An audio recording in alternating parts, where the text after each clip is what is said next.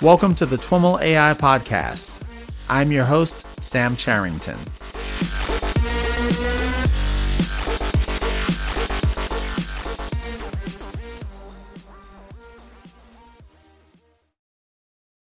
All right, everyone. I am here with Sean Taylor. Sean is a staff data scientist at Lyft working on Rideshare Labs. Sean, welcome to the TWIML AI Podcast.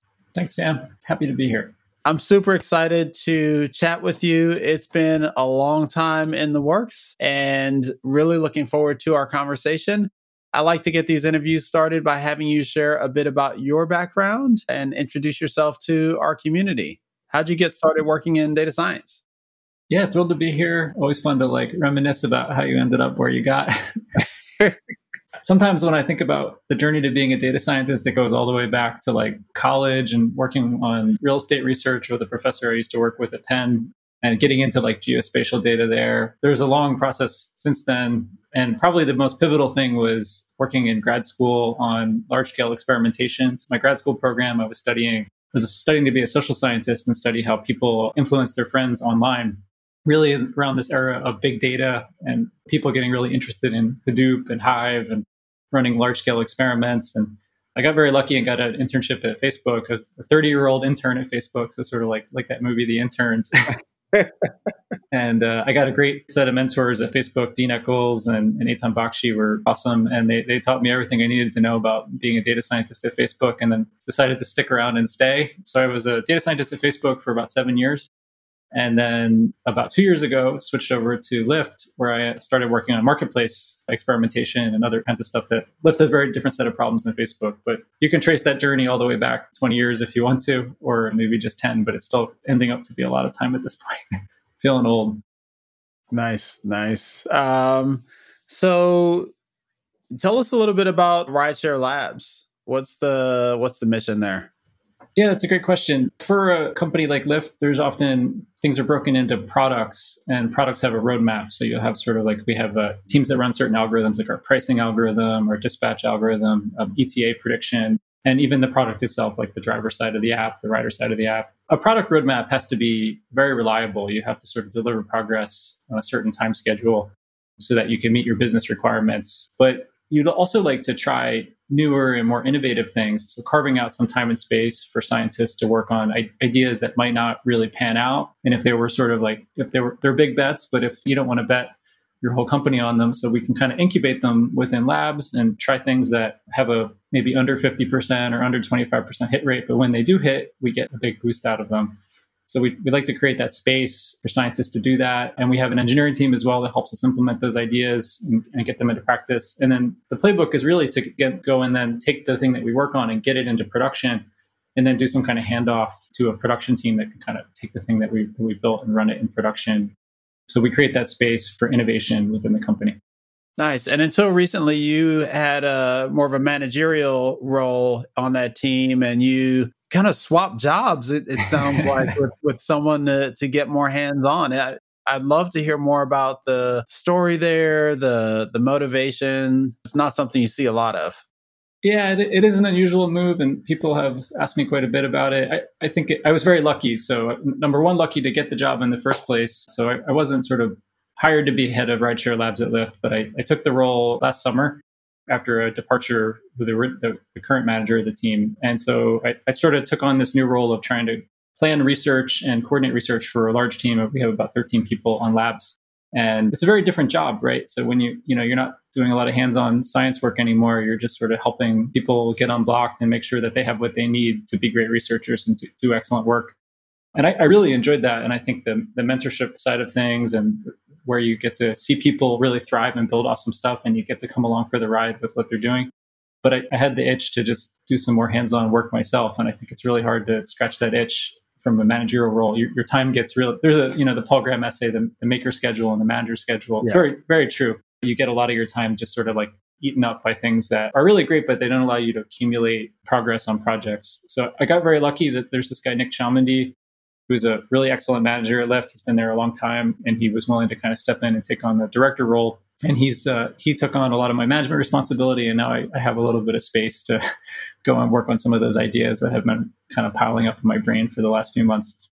That's awesome. Is there any particular experience in your background or example that gave you the, I don't know, courage, for lack of a better word, to kind of make that leap to, well, first to know exactly what it was that you wanted, and second to make it happen? Well, I think I'm a big experimentation person, and I think that that's a really important part of my philosophy, both in business and in life. So trying new things is really important. You'll never learn if you like something unless you try it. Same thing with foods as it is with careers. So you have to experiment a little bit. So I have a bias toward action and trying new things. So that was one part of it. The other part was just having like a supportive company that would help facilitate something like that. So I think in general, it's pretty tough to shed responsibility at a big company. It's pretty tough to find people that really want to take on stuff that you've been doing and the unglamorous stuff so that you can go and do the fun stuff. But I was lucky to be able to fill that gap. And so, yeah, those two things combined, the experimental mindset. And also the thing that's been coming to mind a lot lately is there's this book called Flow. I talk to people about it all the time. Mm-hmm. I think getting into a flow state is really something that you should try to make your work facilitate. And so I really want to get back to doing stuff where I kind of lose track of time and are able to kind of make big progress on projects with a little bit of time and space. So creating that space for myself became a big priority. Yeah, at the risk of turning this into a productivity podcast and not a machine learning podcast, I'm curious if you've also read Deep Work and how you compare flow and deep work. Oh no, I haven't read Deep Work yet. I have another Cal Newport book, what is it, The End of Email or Death of Email, that I've been kind of paging through. And I love all these ideas. I do think that we've really kind of made a very distraction-filled environment for ourselves as workers. And it's particularly for the kind of work that we do in data science, it really requires kind of sustained attention. Some problems you really can't make any progress on unless you can make the space, both in terms of time and mental space for them. So it's a big goal for me personally. It's a big goal for me as a manager when I manage people to make sure that they have that space. I even go through that. There's these preconditions for flow state in the flow book, and you can kind of apply that as a management philosophy. Are the people on my team able to get into a flow state? What kind of distractions are blocking them from making progress and doing that? So I think it's just a really important part of being an effective scientist and researcher. Nice. So you mentioned experimentation and how core that is to your philosophy.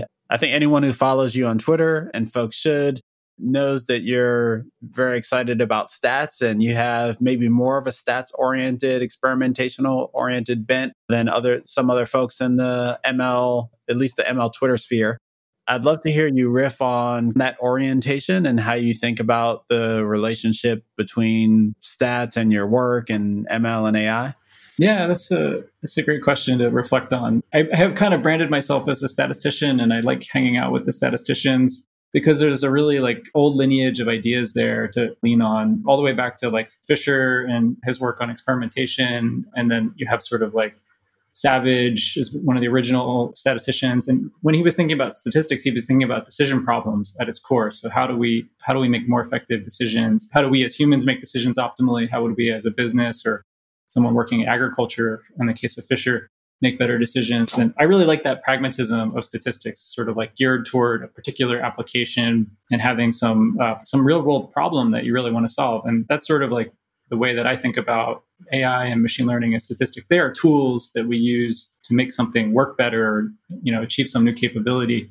And there's a long tradition in statistics of that. Doesn't mean that I am a really rigorous statistician. In fact, I think I'm not really good enough at math to be one of them. But there's a lot of great ideas to be borrowed from that old tradition that we're constantly reinventing, and that we don't really need to. You can go back and read these old papers, and they have all the same wisdom in them that you can read about today. Just maybe we call the methods different things, and they're more flexible and more scalable and stuff like that. But at the end of the day, we're really trying to solve pretty similar problems to stuff that people have been trying to solve for hundreds of years. Nice. I'd love to jump into some of the things that you're working on there at Lyft. I know one of the things that you are involved in is the forecasting effort there. Can you tell us a little bit about that? I continue to be branded as a forecasting person. Just, you write one lousy forecasting package and everybody wants you to work on forecasting forever. But it is a really interesting problem because I think forecasting is at its core is a really human-centered modeling problem because they're often consumed by humans. So people look at forecasts, they have some intuition for what they should look like, and they really want to use them to make better decisions. So coming up with a flexible system where the ultimately a forecast has to be a human in the loop decision-making system to be effective. Humans have to help inject domain knowledge into forecasts by making them better through what they might know about what's likely to happen in the future. So that's an interesting part to get right. And then using the forecasted information to make a better decision and closing the loop. And that's another sort of human in the loop piece to it. So at Lyft, what we frequently need to do is plan our market management. So there's a supply side to Lyft, which is drivers showing up and using the app to provide driver hours to the marketplace. And then we have the demand side, which are people requesting rides. And these two things can get out of balance pretty easily. If we grow driver pool too quickly and we have too many drivers, that could be bad. They wouldn't really earn very much money per hour if there were too many drivers on the road. And likewise, over demanded situations, we have too much demand and not enough drivers are pretty disastrous. If you ever opened up the Lyft app and you've seen like a 25-minute wait time or something like that, it just means that we did a bad job at planning how many drivers we're going to need. But we have tools to address the market imbalance and sort of can spend money on incentives on the supply side or the demand side of the market. And so the forecasts become really pivotal in deciding how we do that. So we have to set these real number policy variables every week and actually every hour. And we'd like to be able to plan that in advance and make plans to do a better job of it. And so the planning really revolves around having a good forecast of our demand and supply state in the future. One of the really interesting bits about demand and supply is that we have control over those variables. So they're not just pure exogenous variables that we like to forecast, like the weather. We have to forecast like not only what will happen if we don't do something, but what will happen if we do something. So if we do something like raise prices, then people will demand fewer lifts, and so demand will go down. And so we have to sort of incorporate the effects of our previous decisions into the forecast. So there's really like a rich space of modeling problems just within forecasting. And it's really never going to be as simple as just take this line and extrapolate it into the future. And that's what's so exciting about it at Lyft. So we have to think about a system rather than just a particular model. When you think about incorporating in the potential decisions that you could make into your forecasts, how do you close that loop? Do you end up using simulation techniques or other types of techniques to do that? Yeah, it's our forecasting system is designed around causal models. So it's sort of unique in that way. So we think of it as a causal model where we have certain nodes in the graph that we control. So there's just like anybody who reads Pearl's books will see a DAG and think, oh, those are cool, but how do I use them? Well, we do use them at Lyft, and we use them to model our business. And the nodes that have no parents on them, the pure parent nodes, are variables that we control. So things like price levels and how much we spend on driver incentives. And then there are nodes that are marketplace outcomes, so things that like happen. And there are other like nodes that are pure parents that we don't control. So things like just how many people would show up organically and request rides. So we have to sort of like do this business modeling in advance in order to create this set of models. And they're all linked together as one big structural model. So that's a pretty exciting thing to do, is you kind of couple your forecasts together into a joint system. So they're all internally consistent with one another. So you have sort of like some of those variables are your policy variables, and the forecast for those is actually a plan. So when you're going to set those for future values, you can't forecast it. It's something that you're going to do. So you're going to fill in this vector of values with a plan. And then you say like, okay, under this plan, what would happen to these other variables? The really exciting thing that's happening these days is with differentiable programming, AutoGrad everywhere means that we can kind of build a model that we can put a plan in and it will tell us what will happen. Or we can also just flip it on its head and say, well, we have an objective, just find me an optimal plan. And that's what I'm really excited about these days, is that we can take a forecasting model and say like, the purpose of the forecasting model isn't to produce forecasts, it's to produce plans. And those plans should help make some business objective happen. And so they really like translate directly into something actionable for the business rather than something that we'd have to sort of like derive what we're supposed to do based on the forecast. Are you using a particular kind of causal modeling set of tools that you build these apps in, or have you kind of built up your own framework from the ground up? Yeah, I'm lucky to have a team that's very interested in tool building. So they have built a lot of the technology we needed to do this, but it's built on top of PyTorch. And so that was a kind of interesting design decision we had to make early on, kind of like what are we going to build the models in? And we wanted something really flexible and that had AutoGrad built in. So we chose PyTorch, and we had to build a lot of scaffolding on top of that. So how do the models link together in some holistic system? So we built sort of a way to stitch together a DAG of many models that's composable and that can admit sort of like a joint training or training of individual level models. And then on the causal side, actually the hard part there is coming up with old, like prior experimental evidence for the causal effects of things. So how do we know what the effect of a price change will be on demand? The best way to do that is actually find historical times when we've change prices and go and try to figure out what happened in those circumstances, because we can't just use the data under no price changes to estimate that. So really, a lot of the hard part of the model was finding all the evidence that we needed to estimate the slopes of different curves that are kind of like important to the counterfactual predictions that the model makes. So a lot of the task of building a model like this is building up business knowledge about what people have done in the past, what prior experiments have been run, what interventions have we done historically. And it ends up looking a little bit like macroeconomics. You go and hang out with macroeconomists for a while. They're obsessed with history because the historical data provides the natural experiments that they need to understand what's going to happen in the future. So like when we think about what's going to happen in a recession, well, the easiest way to figure out what's going to happen is go find historical recessions and try to see what was common about them. So we apply kind of a similar lens to that problem at Lyft.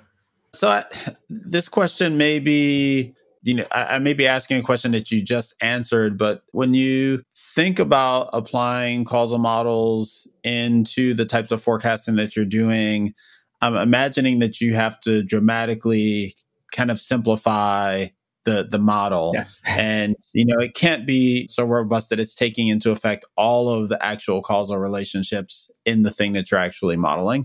And so I'm wondering, like, the interface, I guess the thing that I'm thinking of is like leaky abstractions. Like, how does that manifest in trying to use causal models in a real world scenario like this? Yeah, I love that question because I think it's the hard part. And it's what I've been telling my team we've been working on this for about 2 years now, is that we're not building a model. We're building a system for building models that's going to evolve over time to help us like make agile adjustments to the way the business runs, or as we have new information. So really, our goal isn't to build like the best model in the world. Our goal is to be agile and to create sort of a modeling framework that allows us to get good at making models better, which is really kind of the goal of, I think most teams that are building models really are thinking a lot about this loop of like proposing new idea, testing it very quickly, and then folding in the things that work well into your system quickly. And so we really would like to get good at that. So the core piece of that is model checking, or Bayesians call it like model checking procedures. And validating a model and saying whether it's better or worse than your old one is really probably the hardest part of being a machine learning researcher or a statistician in general. It's like when do you have a model that's better than your old one?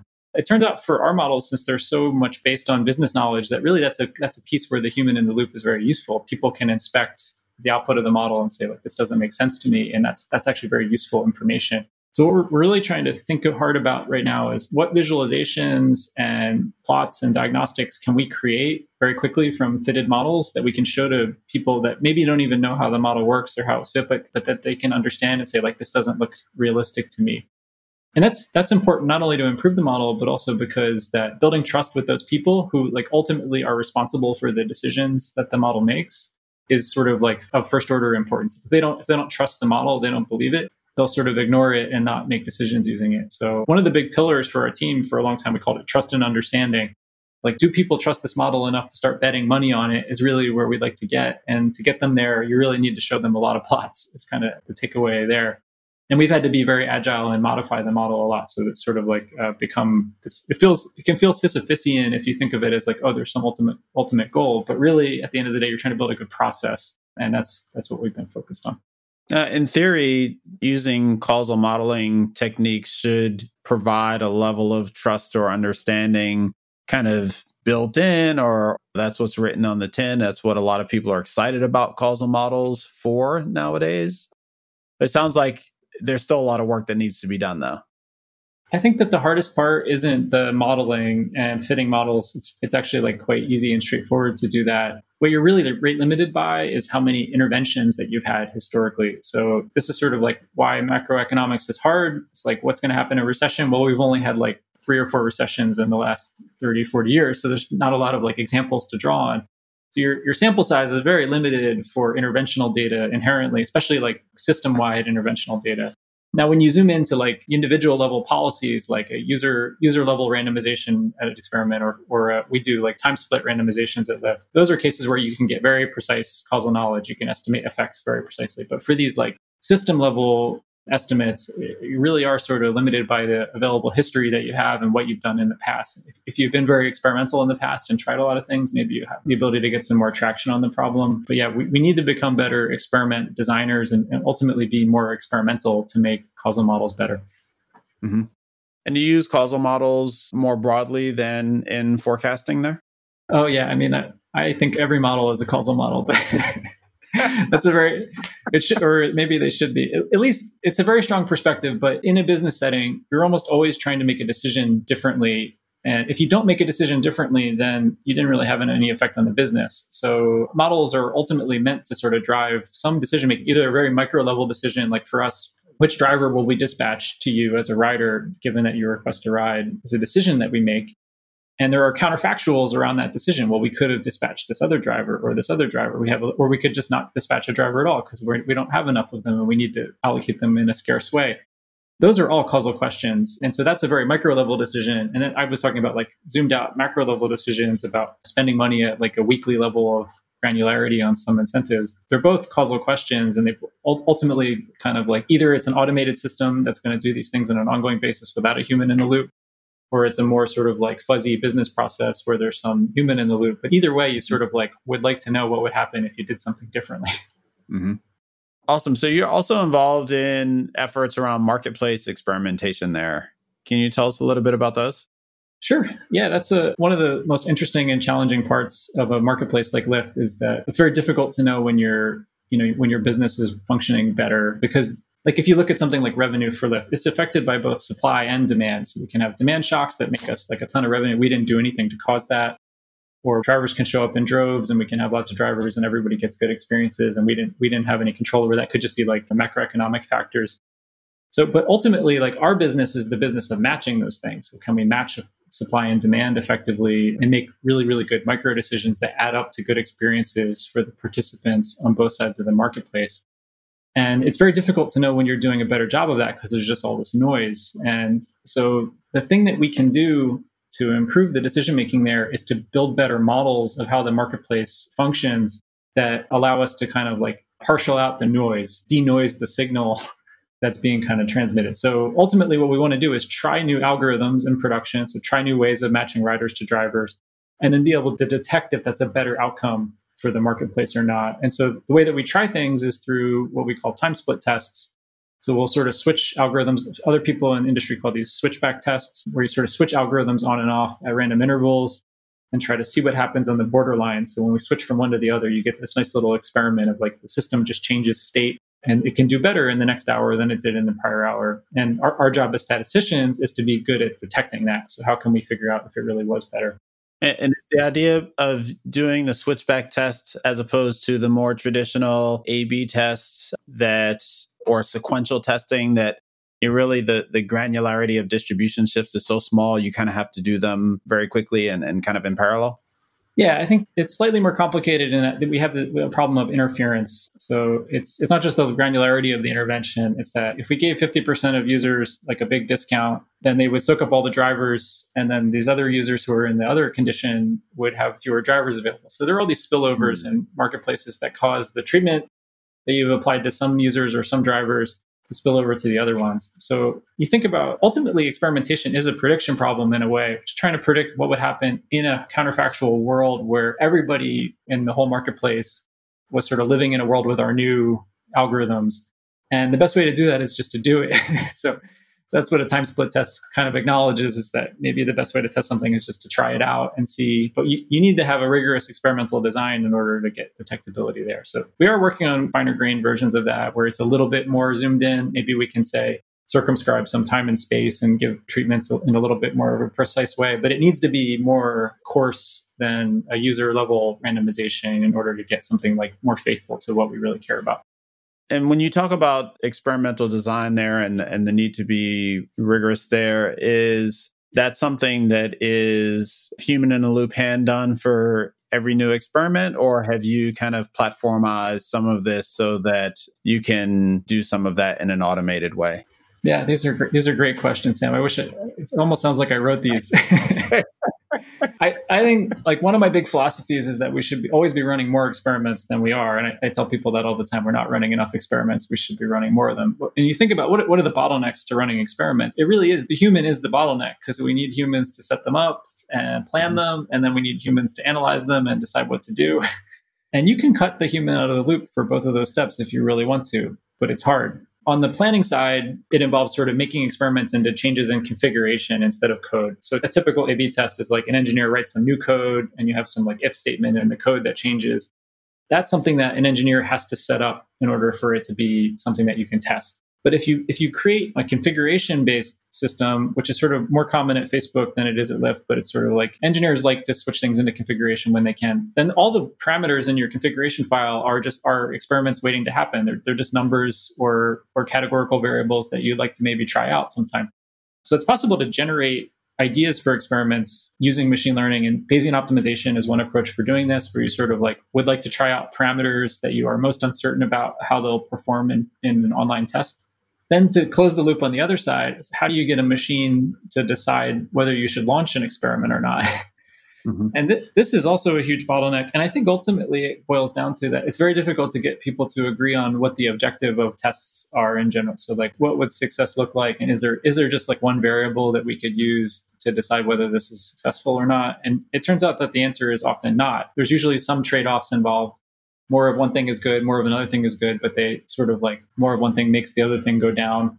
And at Lyft, we have like a very clear set of trade-offs. There's usually like things that improve the driver side of the market or the rider side of the market. There's things that improve like Lyft's profitability, but not for our riders and drivers. And then there's sort of like a short-term and long-term set of trade-offs, like more of a greedy set of outcomes or a long-term set of outcomes. So getting folks to agree on like what Ronnie Kohavi formerly at Microsoft and then Airbnb is like a guru of experimentation calls an overall evaluation criteria. So if you have that number and you can compute it for every experiment, then you can really then the loop is closed and the system can propose new experiments and then launch the ones that are good. And that's really what you see with like approaches like multi-arm bandits or full Bayesian optimization type approaches. They're hard to get right, but if you do get them right, then you can run a lot of experiments. Nice. From the sounds of it, your experimentation metrics are, at least the ones you've thrown out, sound like business metrics as opposed to model metrics. Has it been easier to drive business metrics, to drive model development around business metrics with the class of models that you're using with these causal models as opposed to deep learning or some other type of technique? Or is it just a discipline that you as a team have just committed to? So the forecasting and planning side really resists experimentation in a lot of ways. So those models are hard to evaluate offline and they're hard to evaluate online. So, and we do have approaches for doing that. And we do things like simulated back tests and things like that to try to see if the predictive performance of the model, the statistical performance of the model translates into better decisions. And we have ways of doing that. And I think it sort of makes the model more faithful to the goal that it was originally designed for. I think that we would love to have much fancier models with better architectures and more bells and whistles. I don't want to engage in like building fancier models just for fancier models. I'd like to do it in purpose of a specific task. So until you're very, very good at translating some offline performance metric into some online performance metric, I think it's kind of dangerous to focus only on offline metrics. So achieving that concordance between like, I know that my way of evaluating the model offline translates into better business value. Once you have that feedback loop tight, then I think it's like, okay, let's do a total free-for-all on the modeling. This is a little bit of a different perspective than I think a lot of people propose because they gravitate toward these offline metrics that can be measured very precisely and get really excited about improving them. But I think the burden of proof is on you as a scientist to show that translates into some value in a way that like other people believe and not just like that is consistent with your model. Mm-hmm.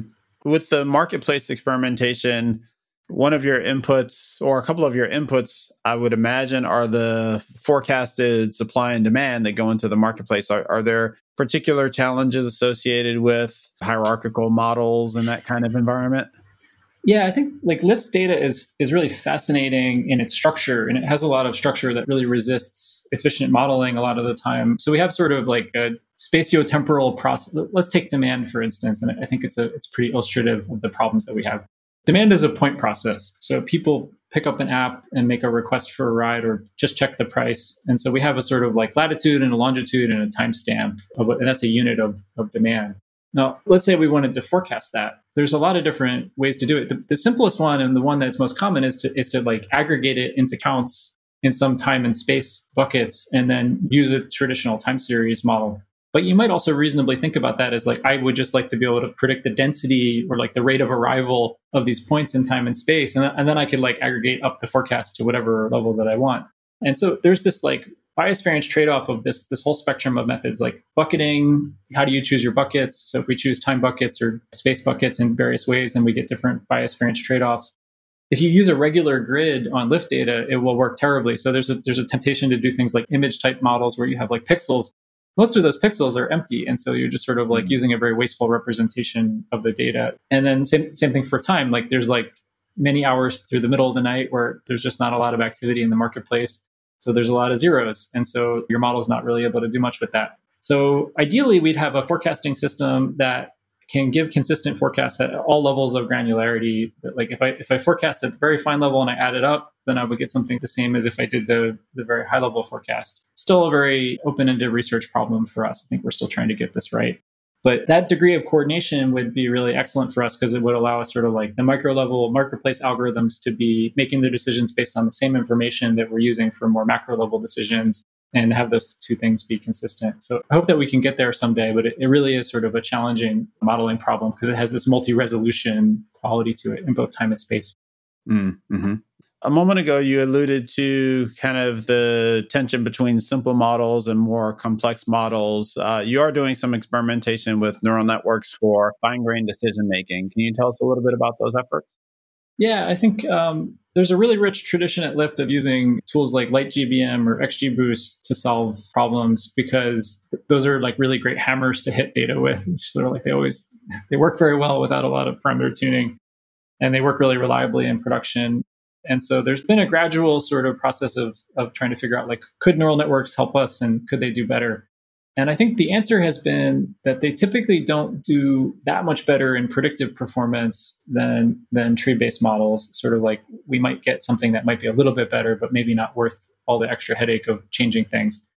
But the neural networks have a couple of really big advantages. And a big one is flexibility. So we can change the loss function on a neural network very easily to be something else. So like the link function at the end, we can make it so it's going to predict count variables. So it could be like, it's very easy to swap in different loss functions.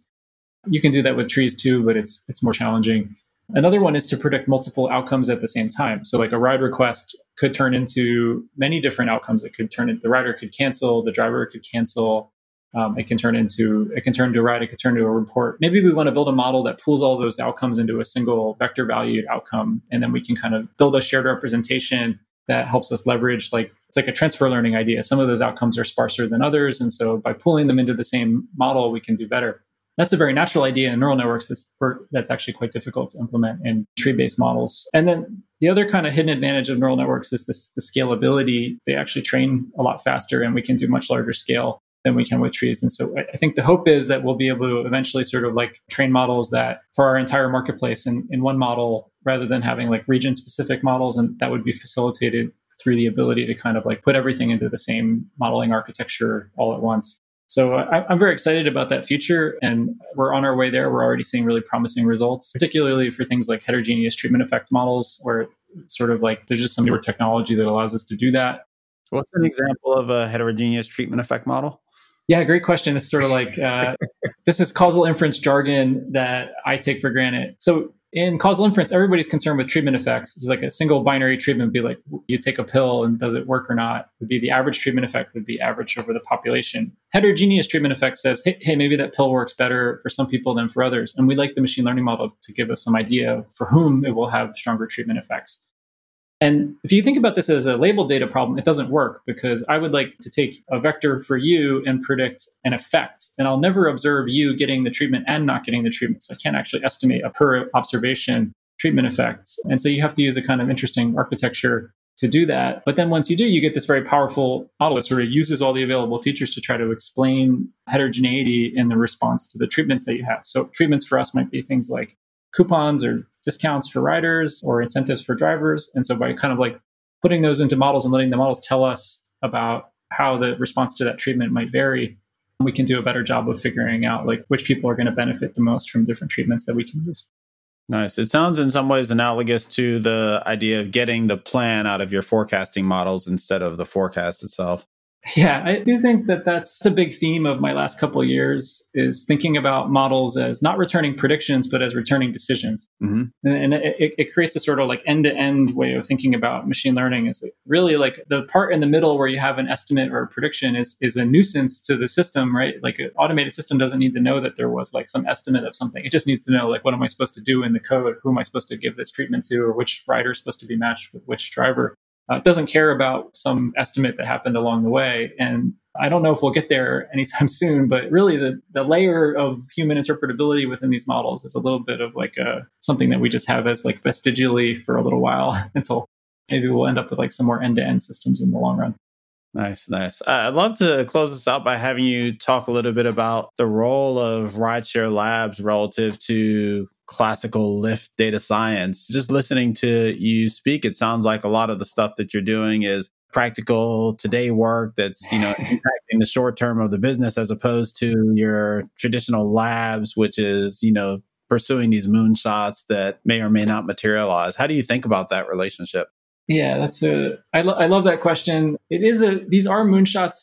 The problems themselves are the same as the teams themselves that are working on them. And we partner with them quite closely. So we're always working with teams that are actually doing real work and working on actual day-to-day problems. So we have this kind of collaborative model. But the moonshot part of it is that we're not sure that the methods for solving those problems are going to work yet. So we have a known working solution that we can pursue sort of like small gradient steps toward improving. But if we want to take a jump in design space to a different solution, then we need to incubate that somehow. So that, like, the move from trees to neural networks for these systems is something that takes months to implement. And it's not something that a product team really would probably ever prioritize, because it would just detract from getting some more immediate business value. So I think the problems stay the same. What we're trying to do is kind of like mine the field for new solutions, and things like going to conferences and reading all the latest research and saying, hey, how does this apply to our business? Is there an idea here that like really could be a big step function improvement in how we do things? And if it could be that, then it's our job to be experimental and try those things out in a kind of like limited risk setting. And so that's kind of my big idea about what the role of a labs team would be. Awesome. And is there a result from a conference or paper or something like that that stands out as an example of that, something that was from another area or kind of orthogonal to what you're currently doing, but you had really interesting results trying to apply it? Yeah, I mean, that heterogeneous treatment effect modeling idea, I didn't come up with that. What is it? Good artists copy, great artists steal. Yeah. It's the same thing with scientists. That's Claudia Xu and Victor Veitch and David Bly had this paper. It's called DragonNet. And so you can go and read that paper. And it's got a really great idea for a neural network architecture that can estimate heterogeneous treatment effects. And I saw the paper, and you can see the diagram for the neural network architecture. And we're like, wow, that's a great idea. They already had code available online, so we can go and like try that out on our data. And that's been sort of like an ongoing process of trying to figure out if we can do better than our kind of existing methodology and when and where it works better. So yeah, so I think we borrow very liberally, and I think that's actually the really fun part right now. So everybody's inventing all kinds of new stuff. So it's fun to be someone who borrows and steals. Awesome.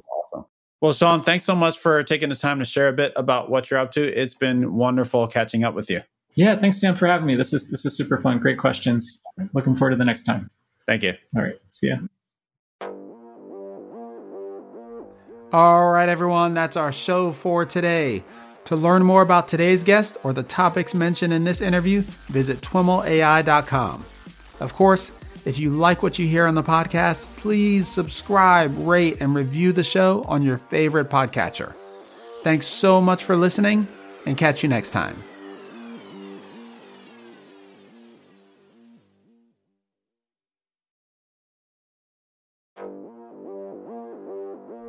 All right, everyone, that's our show for today. To learn more about today's guest or the topics mentioned in this interview, visit twimlai.com. Of course, if you like what you hear on the podcast, please subscribe, rate, and review the show on your favorite podcatcher. Thanks so much for listening, and catch you next time.